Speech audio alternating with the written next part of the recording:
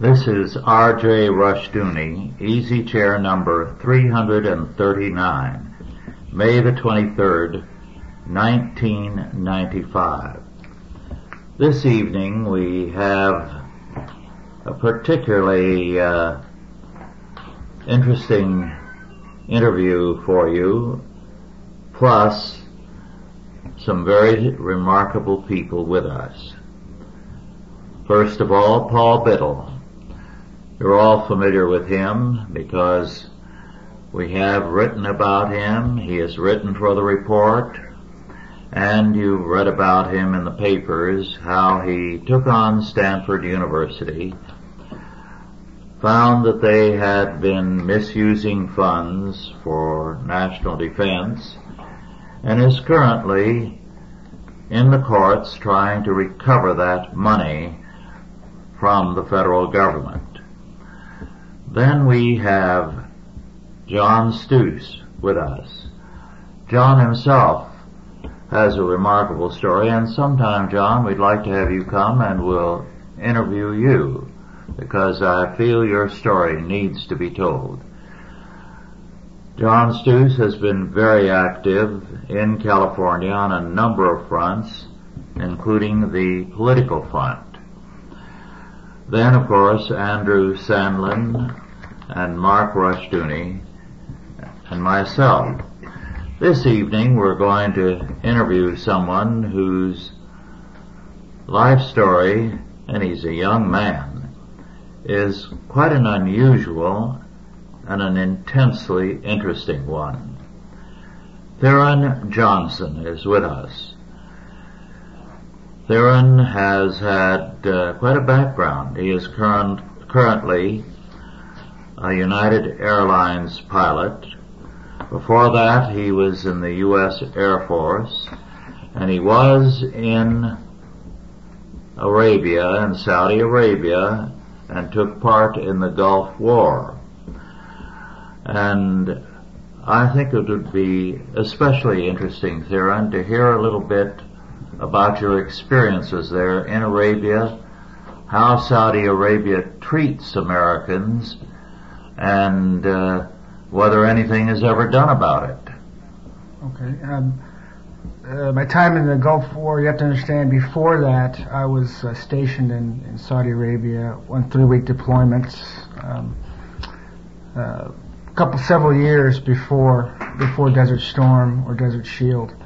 As you know, the Muslim culture is vastly different than the United States. They treat, in a nutshell, to make it simple, they treat Americans as if we're their servants. They don't like, the culture is based upon third world countries doing their labor in Saudi Arabia, and then they rely on the Europeans and Americans to do all their technological or technical work for them.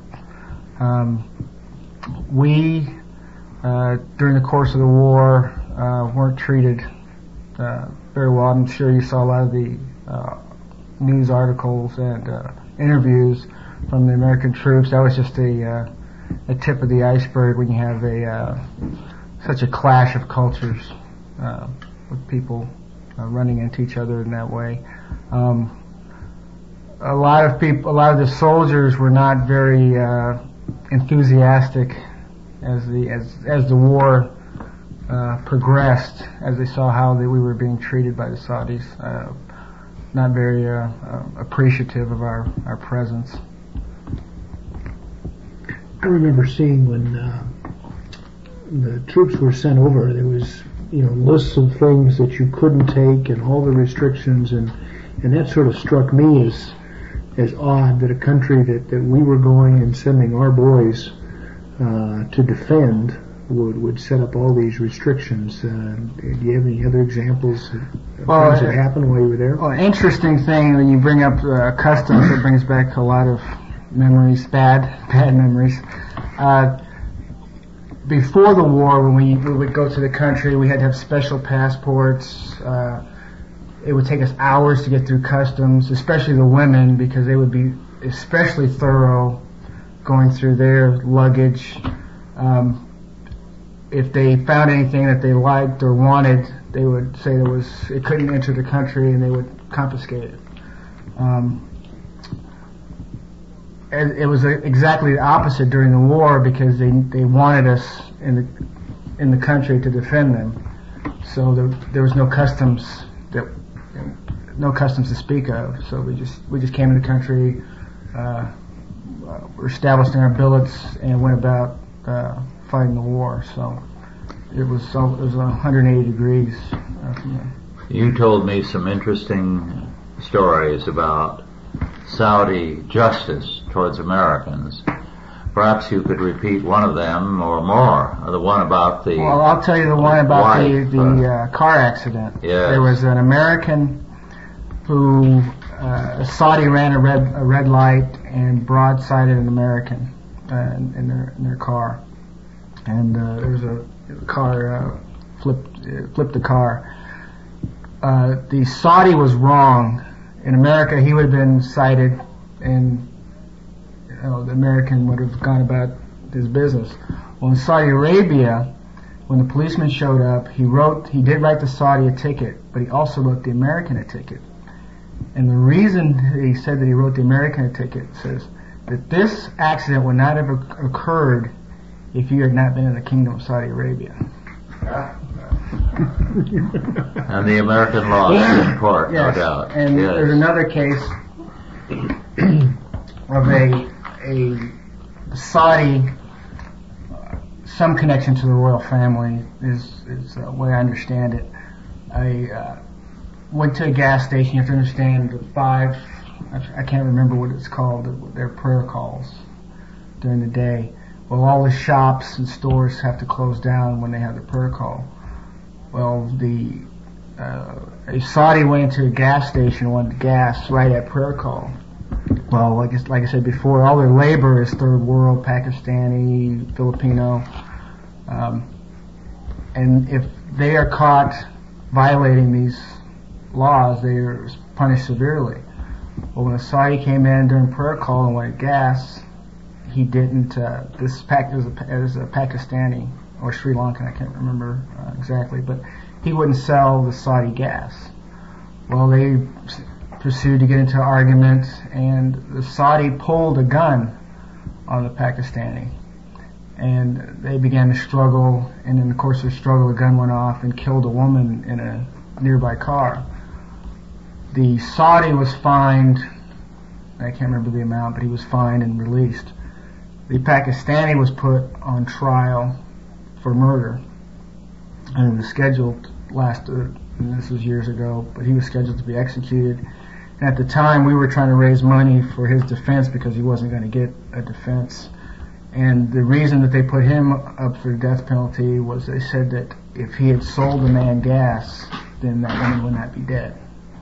So there's many cases of they caught a Saudi who was raping and killing Filipino nurses and putting them in dumpsters. They caught him, and they would not take the testimony of Filipino witnesses because they said they were infidels, and they wouldn't take that testimony. So that man walked. And I don't know if you remember, this is back when Aquino threatened to bring all the Filipinos home from Saudi Arabia. So that's a small taste of Saudi justice. When you came back, you went into United Airlines as a pilot, didn't Yes. you? Mm-hmm. And you're still with United? Yes, I still fly with United Airlines. You live currently in Sacramento, I believe. Yes. And you're a member of the Reformed Church there, I believe. Yes, a new member of the Covenant Reformed Church of Sacramento. Yes. And John, you're a member of that church.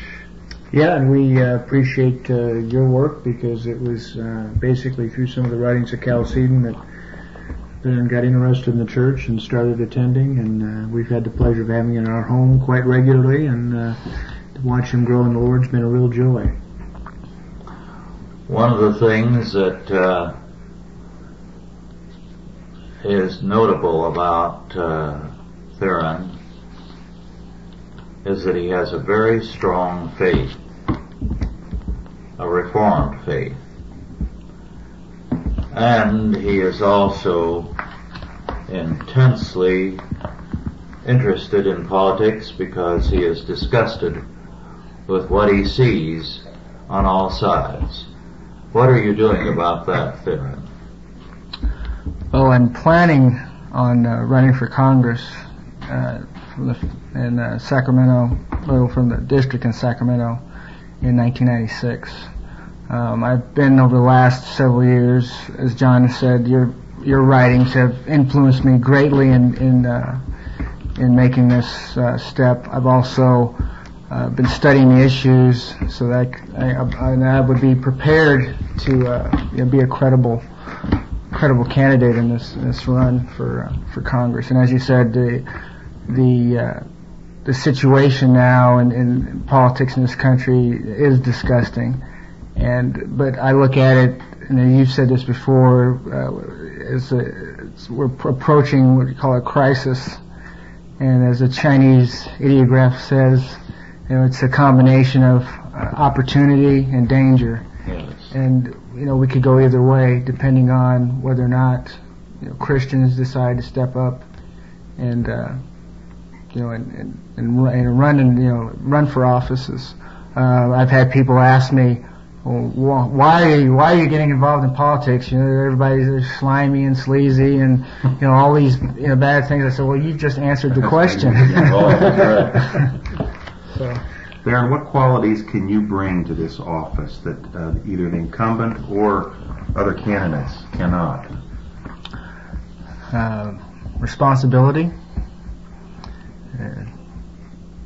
ethics, initiative, the willingness to see that there's a problem and act on that, to do something positive to change. The thing that's going to, that put me over the top as far as wanting to run is definitely my faith, my Christian faith, because that is the foundation of what I'm going to run on is going to be it's a Christian response to what we're seeing in politics. I think that's been a weakness in the conservative movement. They'll say, well, we want to cut taxes, we want to get rid of welfare, but they have nothing to take its place to respond to it. Whereas I'm going to say, we want to get rid of welfare, but we want to get rid of that, we must strengthen the family. The family has to step in and take the place that God wants it to take, and not look to the state for everything, for all handouts or to take care of them. That's an important part. Paul, you have had more familiarity with the political scene than probably you would like to recall. Do you have any suggestions and comments and counsel for Theron? Well, I would only go back to when I ran for Congress, and that is be faithful to your principles. And I would emphasize be in fear of God and live in His ways. Go back, when I was running for Congress, I read many of the things that Rush had put together over his good life. And often when I would go before groups to speak to them, they would feel that you wouldn't cleave to where you should be, and if you were questioned, you would sort of move to their side. And I believe one of the first telling interviews was when they asked me, they said, "Are you a Christian?" And I said, "Yes." And they said, "Are you a conservative?" And I said, "Yes." And then they went into the issue of right to life and so on. We had 5 candidates there, and I was the only one who would characterize himself as a Christian. Now, I'm sure they had gone to church, but they would not put their foot on the step and say what they were. And I think as people realize what we are, we will attract more people than we will cause to go away from us. But I think you're really an outstanding fellow to take on this challenge, and it's really a challenge. But keep the faith, so to speak, on what you are and what you want to be and what you want to deliver to your people. The constituency up in Sacramento, I think they have a good chance of getting a good congressman out of you. I think it's an interesting time where the district in Sacramento is one that the political professionals would say is an impossible district. It's an urban center. It's got all the problems that the liberals are designed to solve, and yet the people there are starting to react, much the same way as we're seeing the revolution around the country. We interviewed with Star Parker, who's a black activist in Los Angeles, who's got a dynamic testimony of coming to the Lord and then having her pastor challenge her to get off of welfare, and then just in obedience doing it cold turkey. And she went out and started a business and turned out to be a pretty good marketer and had a little local newspaper. And when the Los Angeles riots took place is when her political revolution took place, because here she was at home literally watching the businesses that she derived her living from, and she knew other black families derived their livings from, burning to the ground. And in the next scene, Maxine Waters, the black leader for Los Angeles as a congresswoman, was standing there saying that these were just troubled youth and that they needed a way to express themselves. And that completely turned Star around. And what we're finding is that in these liberal bastions, by the press's estimation, it is conservatives that are starting to come to the forefront, and these people are rising up saying, of course we're strong in the family, and of course we're strong in the church. And I think it's a real opportunity for an American Reformation of some real proportions, because it's only as we go back to biblical principles that we've got any real answers for these inner city problems. Well, the past weekend and until yesterday, I was in Opelousas, Louisiana. It was a marvelous trip. I thoroughly enjoyed the people there, Cajuns mostly. And of course I met a rather select group, I would have to say. But I was impressed by the number of lawyers who were present, as well as men in politics, including one of the candidates for governor. And one of the things, Theron, and this really surprised me, was how many of them were disgusted with the unwillingness of men to be Christian in their stand. And he, the candidate for governor, was unabashedly a Christian. And I thought, I believe there's something happening in this country.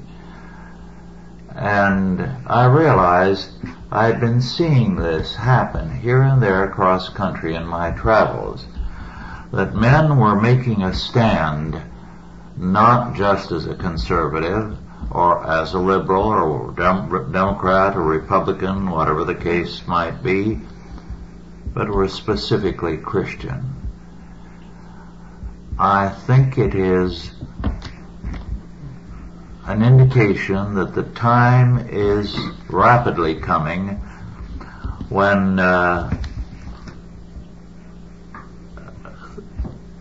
people are going to have to be counted in terms of their basic faith, their willingness to make a stand, their readiness in some instances to go to jail for the stand they make. And John, you know what I'm talking about. He's put up a lot of money. Yes. And sometime we'll have to get your story. But there is a definite change underway.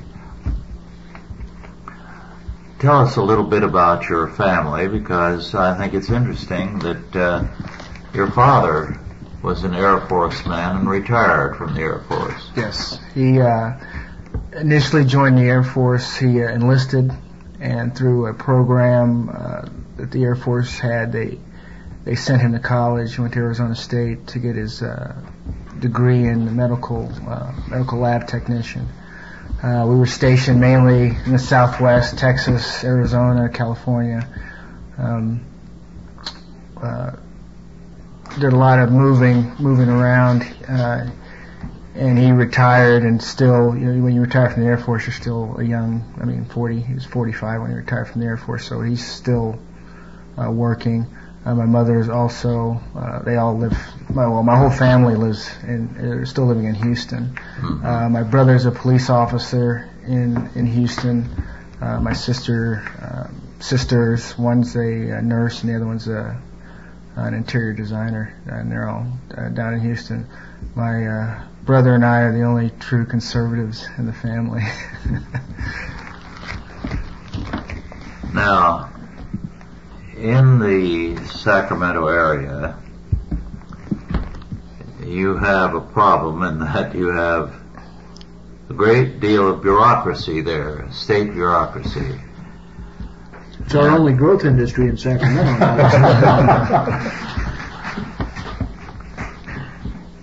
What do you have to say to the Sacramento bureaucracy? Well, I haven't had much contact with him, so I haven't had much to say to him. I'm busy trying to get grassroots support right now. The way I envision it would be to build my grassroots, raise my money, and then go to the bureaucracy or go to the party leadership and say, this is what I have, this is what I've built. Do you want to support me? And basically put in a frame where it'd be nice to have you come along, but I don't want to go in needing them to finance my campaign or keep me going. I think we're doing a little opposite of where most people do. They go around and want to meet all the big wigs and head honchos, whereas I'm fairly content to go around and meet the people that I'm going to be representing. I'm glad to hear you say that. What is the nature of your district? We have, as far as the breakup, Republicans and Democrats, it's 2/3 Democrat. A lot of low-income areas. It's basically the city of Sacramento. So there's a lot of labor there in town, a lot of, as John says, bureaucrats, government workers. But the approach that we're going to take, as I said before, is going to be a Christian platform. We're going to have to go after issues that cut across party lines, and those are going to be, we're going to address education, we're going to address jobs or employment, the fact that the government overregulates, overtaxes, and destroys jobs, hurts the economy, and we're going to talk about balancing the budget, fiscal responsibility, which is the overall, to give, and all those issues really address the family. Because if you address those issues and we turn those around, then that makes it a better environment that will be conducive to people getting jobs, supporting their families, being able to look into the future and say, I can count on dollars still being worth whatever it's worth now, 14 cents, but a dollar being worth $1, 10, 20 years down the line, and not go with this this insane overspending, this debt we have approaching $5 trillion, and that's what they're telling us about. And the funny thing is how I came about my issues. I looked at the Communist Manifesto, which was a thing I thought would be the most anti-Christian document I could find, and I went in and picked a couple of issues. Marx wanted government control of education, which we have now. He wanted a central bank, which we have now, and is one of the reasons we're able to have the debt that we have is because of that centralized banking, and he wanted government control of industry, which is almost what we have now. So the way I looked at it, if we address those problems and started tearing down his 10 points on his plank, and having a Christian response to that, then that would be a good starting point. What is the seat currently held by a Democrat or Republican? A very liberal Democrat. Okay, then I think I know which one it is. I guess we don't. What do you anticipate to be the response of? Are you running as a Republican then? Yes. Yes. What do you anticipate to be the response of the party leadership? Republican leadership? Towards your candidacy. I think it all depends on what kind of team I build as far as setting up and getting the campaign set up. If I come in with money in the bank, a lot of volunteers, I think I'll get a good response. If I come in not prepared, I don't expect them to. I expect them to give me a response of, showing how much work I put into it. I look at a similar situation of Tim Lefevre last year. He basically didn't get much support from the party, grassroots campaign, basically did it on his own. The party came in once they realized, hey, this guy's got a chance to win, but by then it was too late. He needed the support early. So I'm looking at it as a similar situation. I'm also looking at the fact that Matsui has been challenged. Had a credible challenge against him, since 78 or?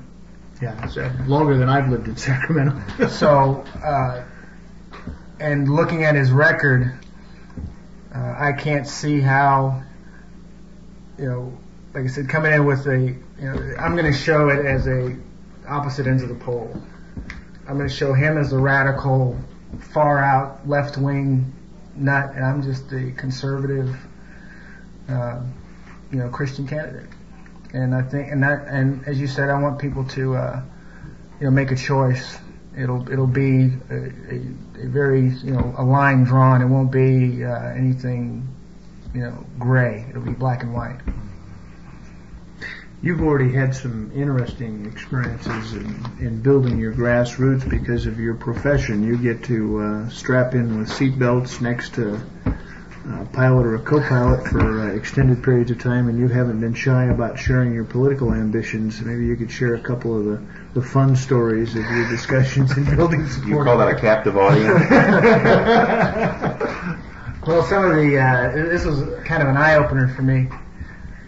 Thinking that I would be flying with conservatives, and I flew with a captain one day his father helped set up the NAACP in Alaska, and we were in the course of the discussion, we're talking, and he said, "Well, you're okay, you're conservative, just as long as you're not one of them crazy right-wing Christian fanatics." What was your answer? I said, "I got bad news for you."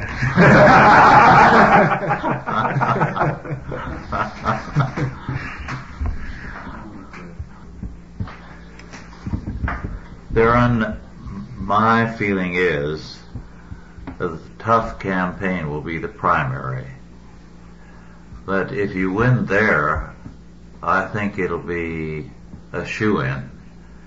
Because I think you will pull a great many of the people who are registered as Democrats, but that the Republicans in your district will be some thoroughly entrenched liberal figures. Or am I wrong on that, John?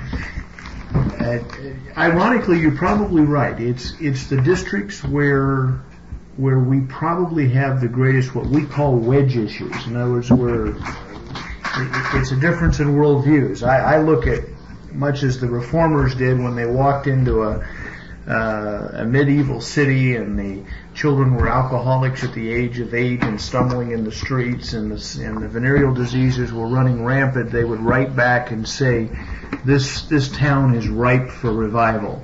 God's Spirit is about to do a great work.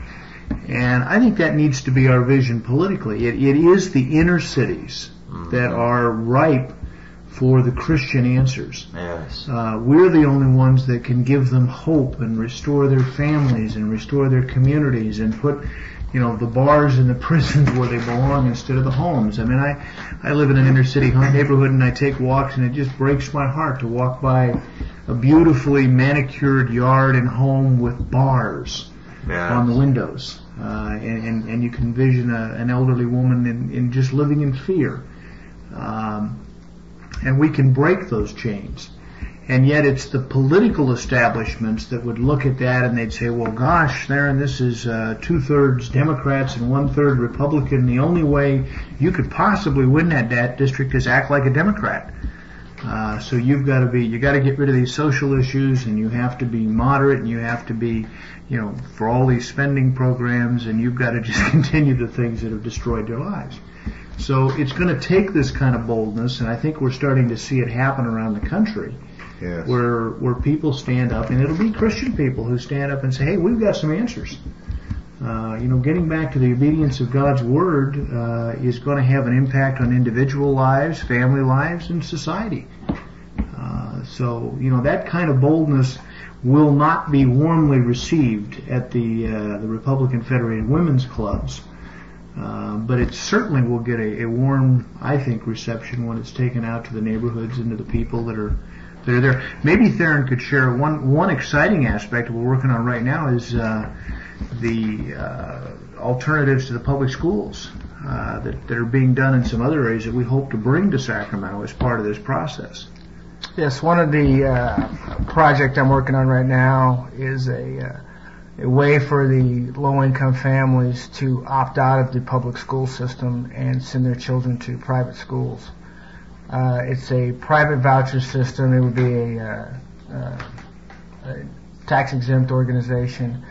I would take private donations, and what I would do would supplement low-income families, their incomes, 50% up to a certain dollar amount, and that would give them the option to let their children attend a private school.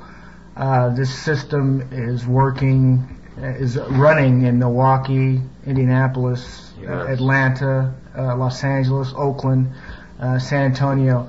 And everywhere it's been started, it's had a tremendous reception from the families, and that's what we need to turn around the education system, is to get the parents involved. And if we give the parents the option, a lot of people want to go after the public school system. I prefer, in a military tactic, to bypass them and hit them in the rear, where they can't defend themselves, and that attack is basically competition. If if they're superior, then people will choose the public schools. If they're not, and I don't think they will, they'll bail. They'll leave them in droves. And you look at in this last Sunday in the Sacramento Bee, there was an article, and this was supposedly an advanced school in the Sacramento School District, where the test was an open book test. The test was define the following terms: communication, transportation, and transcontinental. And they couldn't read. I mean, they just stared at the test. They couldn't. Well, some of the students couldn't read. Others, I guess you could call it marginal reading. But You had great phonetic spelling. The word back on two of the papers was B-A-K-E. And it's just tragic. And in contrast, I was with Senator Mountjoy's administrative assistant down near Los Angeles, and she was taken on a tour of one of the schools that had been set up. And this is a matching grant. The poor family still has to pay 50% of the tuition. Some of the single moms are working 3 jobs to get their kids into these schools, even with the grant. But you can see why, because Peggy was just astounded. She said she walked in, this is South Central Los Angeles, the watch riots, and they walked into this school, and all of the young men stood. And they stayed standing until the teacher turned to them and said, "Gentlemen, you may be seated." because Peggy, as a woman, had walked into the room. So that's a stark contrast to the public schools that have metal detectors and things to keep the guns out. And riots and Yeah. shootings. Well, what you had to say about industry now providing scholarships for Christian school students is so very true, although very few people know about it. And it's because they are realizing that a very high percentage of all parents want their children in Christian schools. I was at 2 graduations when I was in Opelousas, Louisiana. The 8th grade and the 12th grade. And these were at the Westminster Christian Academy, whose registration for next September is already 1,100. So they are successful schools. And I was very much interested during the graduations to be told by those who were seated next to me on the platform, principal or someone else, whoever was next to me, the stories of some of the students, the families they came from. There was one boy, I believe an 8th grader, who won one of the awards, a fine-looking young boy, who had been found 3-4 years earlier living in an abandoned bus, and had been living there for some time. And the doctor who was involved found a home for him. He is highly successful. He will no doubt end up at a university when he finishes high school. There were 37 or 38 from the high school graduating. And these students, and I was told some of them came from extremely modest families. These were black and white students. Every last one of them was headed for a college or a university, and a number of them had scholarships, a surprisingly high number. Well, you can see why businesses are financing such students. They are recognizing that the future of the country rests with these. It was really a marvelous experience to see the caliber of those students and of the future they are making for themselves. Some of them, I was told, came from extremely poor families. Well, you have a case of California business going out of California to find people qualified for the jobs that are available here. We have, estimates on what industry spends to re-educate its employees is somewhere between $2 and $6 billion a year. Yes. It's incredible. And it for them it's a smarter investment to invest in the student while they're in school. Yes. So they'll be productive employee as soon as they get on the job, as opposed to taking them out of school. Taking them out of the business, teaching them again so that they can be productive. Well, the military is doing the same thing, re-educating the recruits, because what they found was that functional illiterate could, in a matter of minutes, destroy millions in equipment simply because he could not read properly. So they test them and they retrain them, re-educate them. I think it's very good that you're promoting this, and certainly there are the industries just in your area that could subsidize any number of such families. Theron, you're not a protest candidate. You expect to win. Every good candidate has a strategy for winning. What's yours?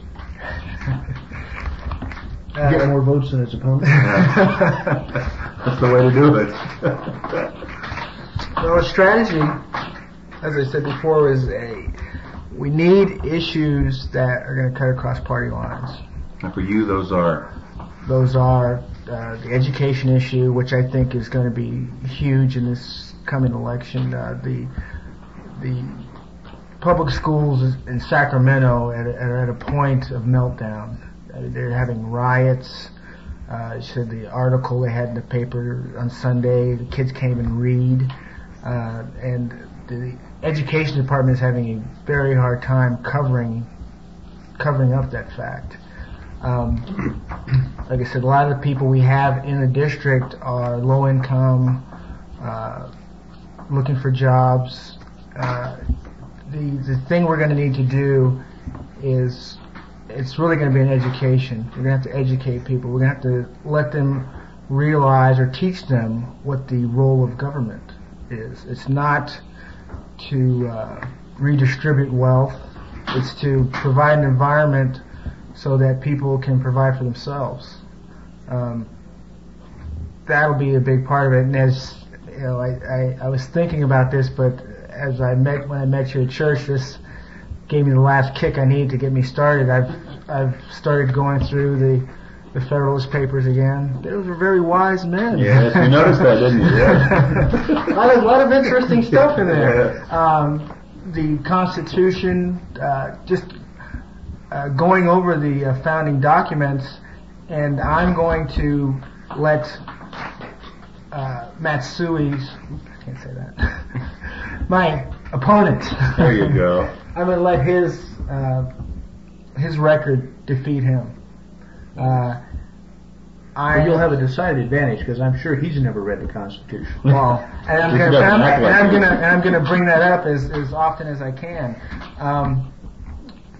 To let him, like I said, I will come out. My platform is basically pro-family, and the government needs to be in a providing, like I said, an atmosphere or an environment where the family can survive. And I will show how his record, my opponent's record, is anti-family. I mean, for him to vote to keep increasing the debt ceiling, that's destroying our future. To vote to send the money to China, for as they call it, population control. We call it coercive abortions. Yes. Or he knows that is that is taking place, and I'm going to ask the simple question: how is that pro-family? And I'm going to let a process of education, but also a process of letting the voters see this man for what he really is, and what I have to offer as my Christian response to him, and to show what a true conservative, not a conservative who is just saying filling the square, saying we're going to cut taxes, we want to reform welfare, and the joke goes, what's the difference between a conservative and a liberal? It was about 20 years. Right. I don't want to, like I said, I basically want to redefine or have a new type of conservatism, as we call it. I mean, a true conservative is a Christian. Yes. And that's what I want to bring out in the election. Interestingly, about the last 3 decades, the black political leadership in this country, as you know, Theron, by and large has been liberal. How do you think that those whose ideology is much like Jesse Jackson are going to respond to a dynamic, intelligent, young black conservative like you? Although, as you know, there are others, but very poorly. Theron had that experience. We were at the Republican convention a few months ago, and they had a Black Caucus on the affirmative action issue, which Theron was anxious to get to, but you were sort of surprised when you arrived, weren't you? Yes, if I didn't know that I was at the Republican convention, I thought I was at the Democratic convention from the response I heard. I mean, there's the response that needs to be given, and I think that I'm capable of doing it because there's certain tactics they can't use against me. Yes. As example, when John was at a affirmative action debate, when he started making headway, he just the person in the audience just said, "You're white. Yeah. You can understand racism," Yeah. and basically retreat into that. Well, he can't do that with me. Right. And the answer is, like I said, I will admit to the people that yes, there are problems, but having handouts is not the solution. Yeah. The solution is, and it goes back to some of the things I'm running on: education, entrepreneurship, getting the regulations out of people's way so that they can provide for themselves. And then the last that they're really not going to like is hard work. I mean, you're going to have to set up a system, and it's not going to happen overnight. It's going to take work to do it. The system now, and it's funny to me, and I ask people this, I said, why you admit that affirmative action is not working, so why are you fighting for it? Well, and what you say, the alternative often is not well received because it's hard work. When you became a United Airlines pilot, did you find a full quota of black pilots? No. And that's an avenue that any ambitious black young man could enlist in the military and go the course that you have and find himself in a good position. Right. I've had people attack me in that way, saying that you wouldn't be where you're at unless, if it wasn't for affirmative action. And I answer, well, maybe it got me in the door, but it didn't keep me there. Yeah. It didn't keep me at the academy. I asked them, did affirmative action stay up all night with me to write a 30-page term paper? Right. Did affirmative action climb into the jet with me when I had to fly my solo flight? Yeah. Was affirmative action there? When I did my simulator evaluation, when they were blowing up engines on me and saying, fly this airplane back and land it. No, I answered that I, in high school, prepared myself. Yeah. I took the calculus, the trigonometry, and the geometry, and the physics, and everything necessary. So maybe that slot was there because of affirmative action, but I could take advantage of it. So I would have succeeded anyway. But it's because of affirmative action that you were forced to answer those questions. That's the difficulty, isn't it? Right. Yes, and that's another problem you have where there's a stigma. Exactly. So it harms the people often that it's designed to help. It harms the people. It also puts people in a position that are not prepared to take advantage of the situation. It doesn't do the black any good if he is going in for an interview, if he's especially a product of the public schools, if he can't read and write. Yeah. I may have 5 slots open for black nuclear physicists, but if they can't read and write, they're not going to get the job.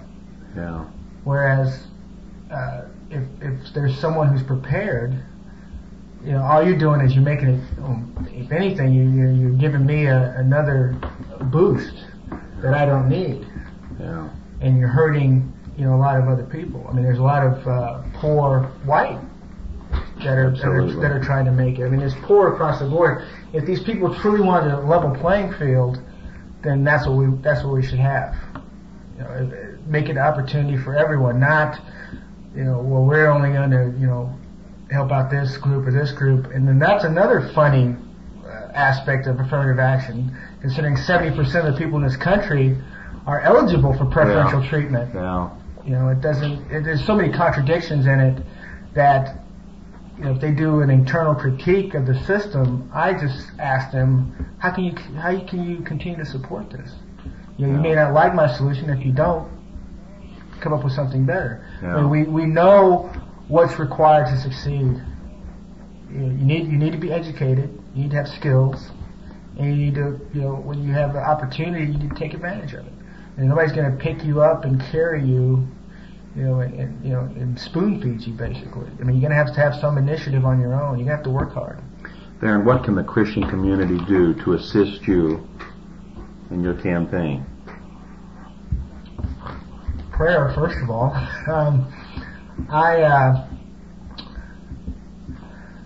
The support I need.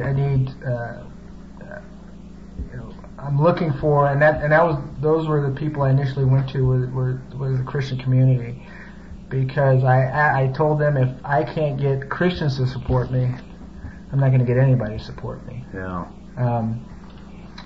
Like I said, right now I'm trying to get volunteers for my grassroots support, and hopefully that will get my name out and let them know, what my platform is, what my stances are on the issues, and get people talking. And as I recall, you had a sort of an ingenious financial plan. Rather than having huge donors with huge amounts, you just wanted to get a number of people to support you at a relatively small amount every month. Right. This is a new system we're trying. We get people to commit to contribute to me on a monthly basis. A small amount, $11 is the way it's set up now for a year, and that helps getting the grassroots going. It helps with me going out, letting people know what my issues are that I'm running on, why I'm running, and it gives me the opportunity to just to get out, and verbalize, and everybody's going to ask different questions. For instance, I had someone ask me a question the other day. They said, "Well, what you're talking about, is going to tear down a lot of industries that have been built up because of this, and it's going to hurt a lot of people. They're going to be out of work." And I said, "That's true. I'm not going to lie to you. But if we have a system," and I answered them by telling them, if we have a system that is built on a corrupt foundation, that yes, there's people that have vested interest in that system, but if the system's wrong, it needs to be corrected, and we need to build it on a better foundation. And if we have people that really are good businessmen, they really are motivated, they're not going to have any problems finding work or starting over again. An example I used was affirmative action. Think of all the businesses, the consultants, these people are in business, and they want discrimination to exist because that keeps them in business. Yeah. And if we get rid of that, yes, a lot of people are going to be out of business, but I'd say the country's better for it, and the other industries will spring up. Another example would be the buggy whip industry. I mean, the cars came along and the buggy whip industry went out of business, but look what took its place. Right. John, are you helping Theron? He's going to be my congressman. I've got to help him. Good. Have you set up a committee that people can send their contributions to? Well, actually, Theron is still in the development stage on that. This is a new approach that we're taking in terms of grassroots, positioning. I don't know if it's appropriate to give a telephone number. If anybody wants to contact us, we can certainly let them know what the progress is and do that. All right. Why don't you give an address and telephone number both, so they can mail if they want to a gift? Sure. Because I know I'd like to. It's the address is 4246 2nd Avenue in Sacramento, and it's 95817. 95817. Whom do we address there? You can just address it to Theron Johnson. All right.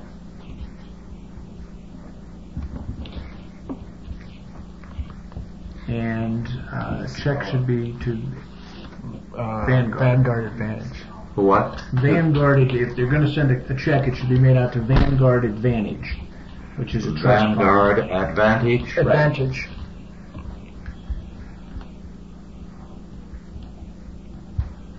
Bob has asked us to spell Theron's name, so Theron. That's an old name. I hadn't heard it until you came into our lives, Theron. But when I was growing up, it was fairly common. It's I don't know the origin, but I suspect it's an old English name. Well, our prayer is that it becomes very prominent once again.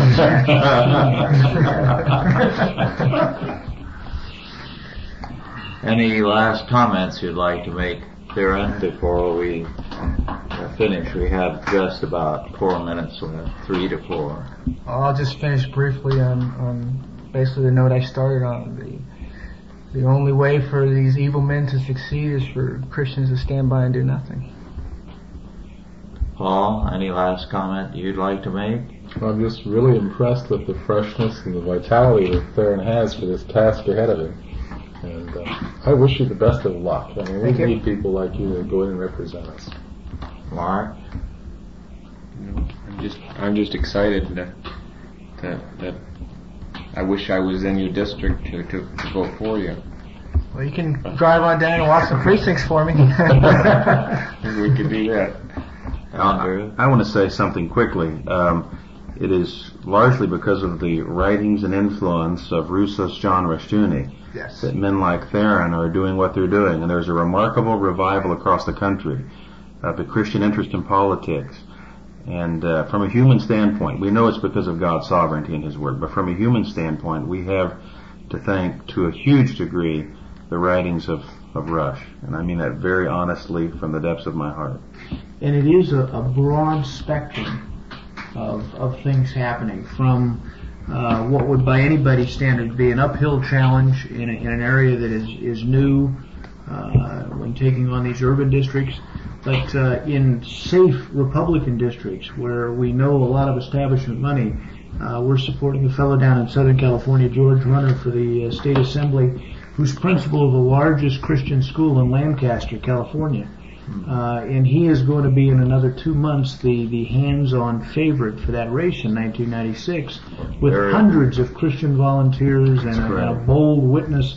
Matter of fact, one of the headlines in the local paper was "Christian candidates may split the vote," because there's 2 of them running. But it is a real Reformation American style going on as people reassert biblical values and become serious about taking back our nation. Well, thank you all, and Theron, thank you for coming up here. Thank you for having me. It's been a pleasure. Good night, and God bless you all.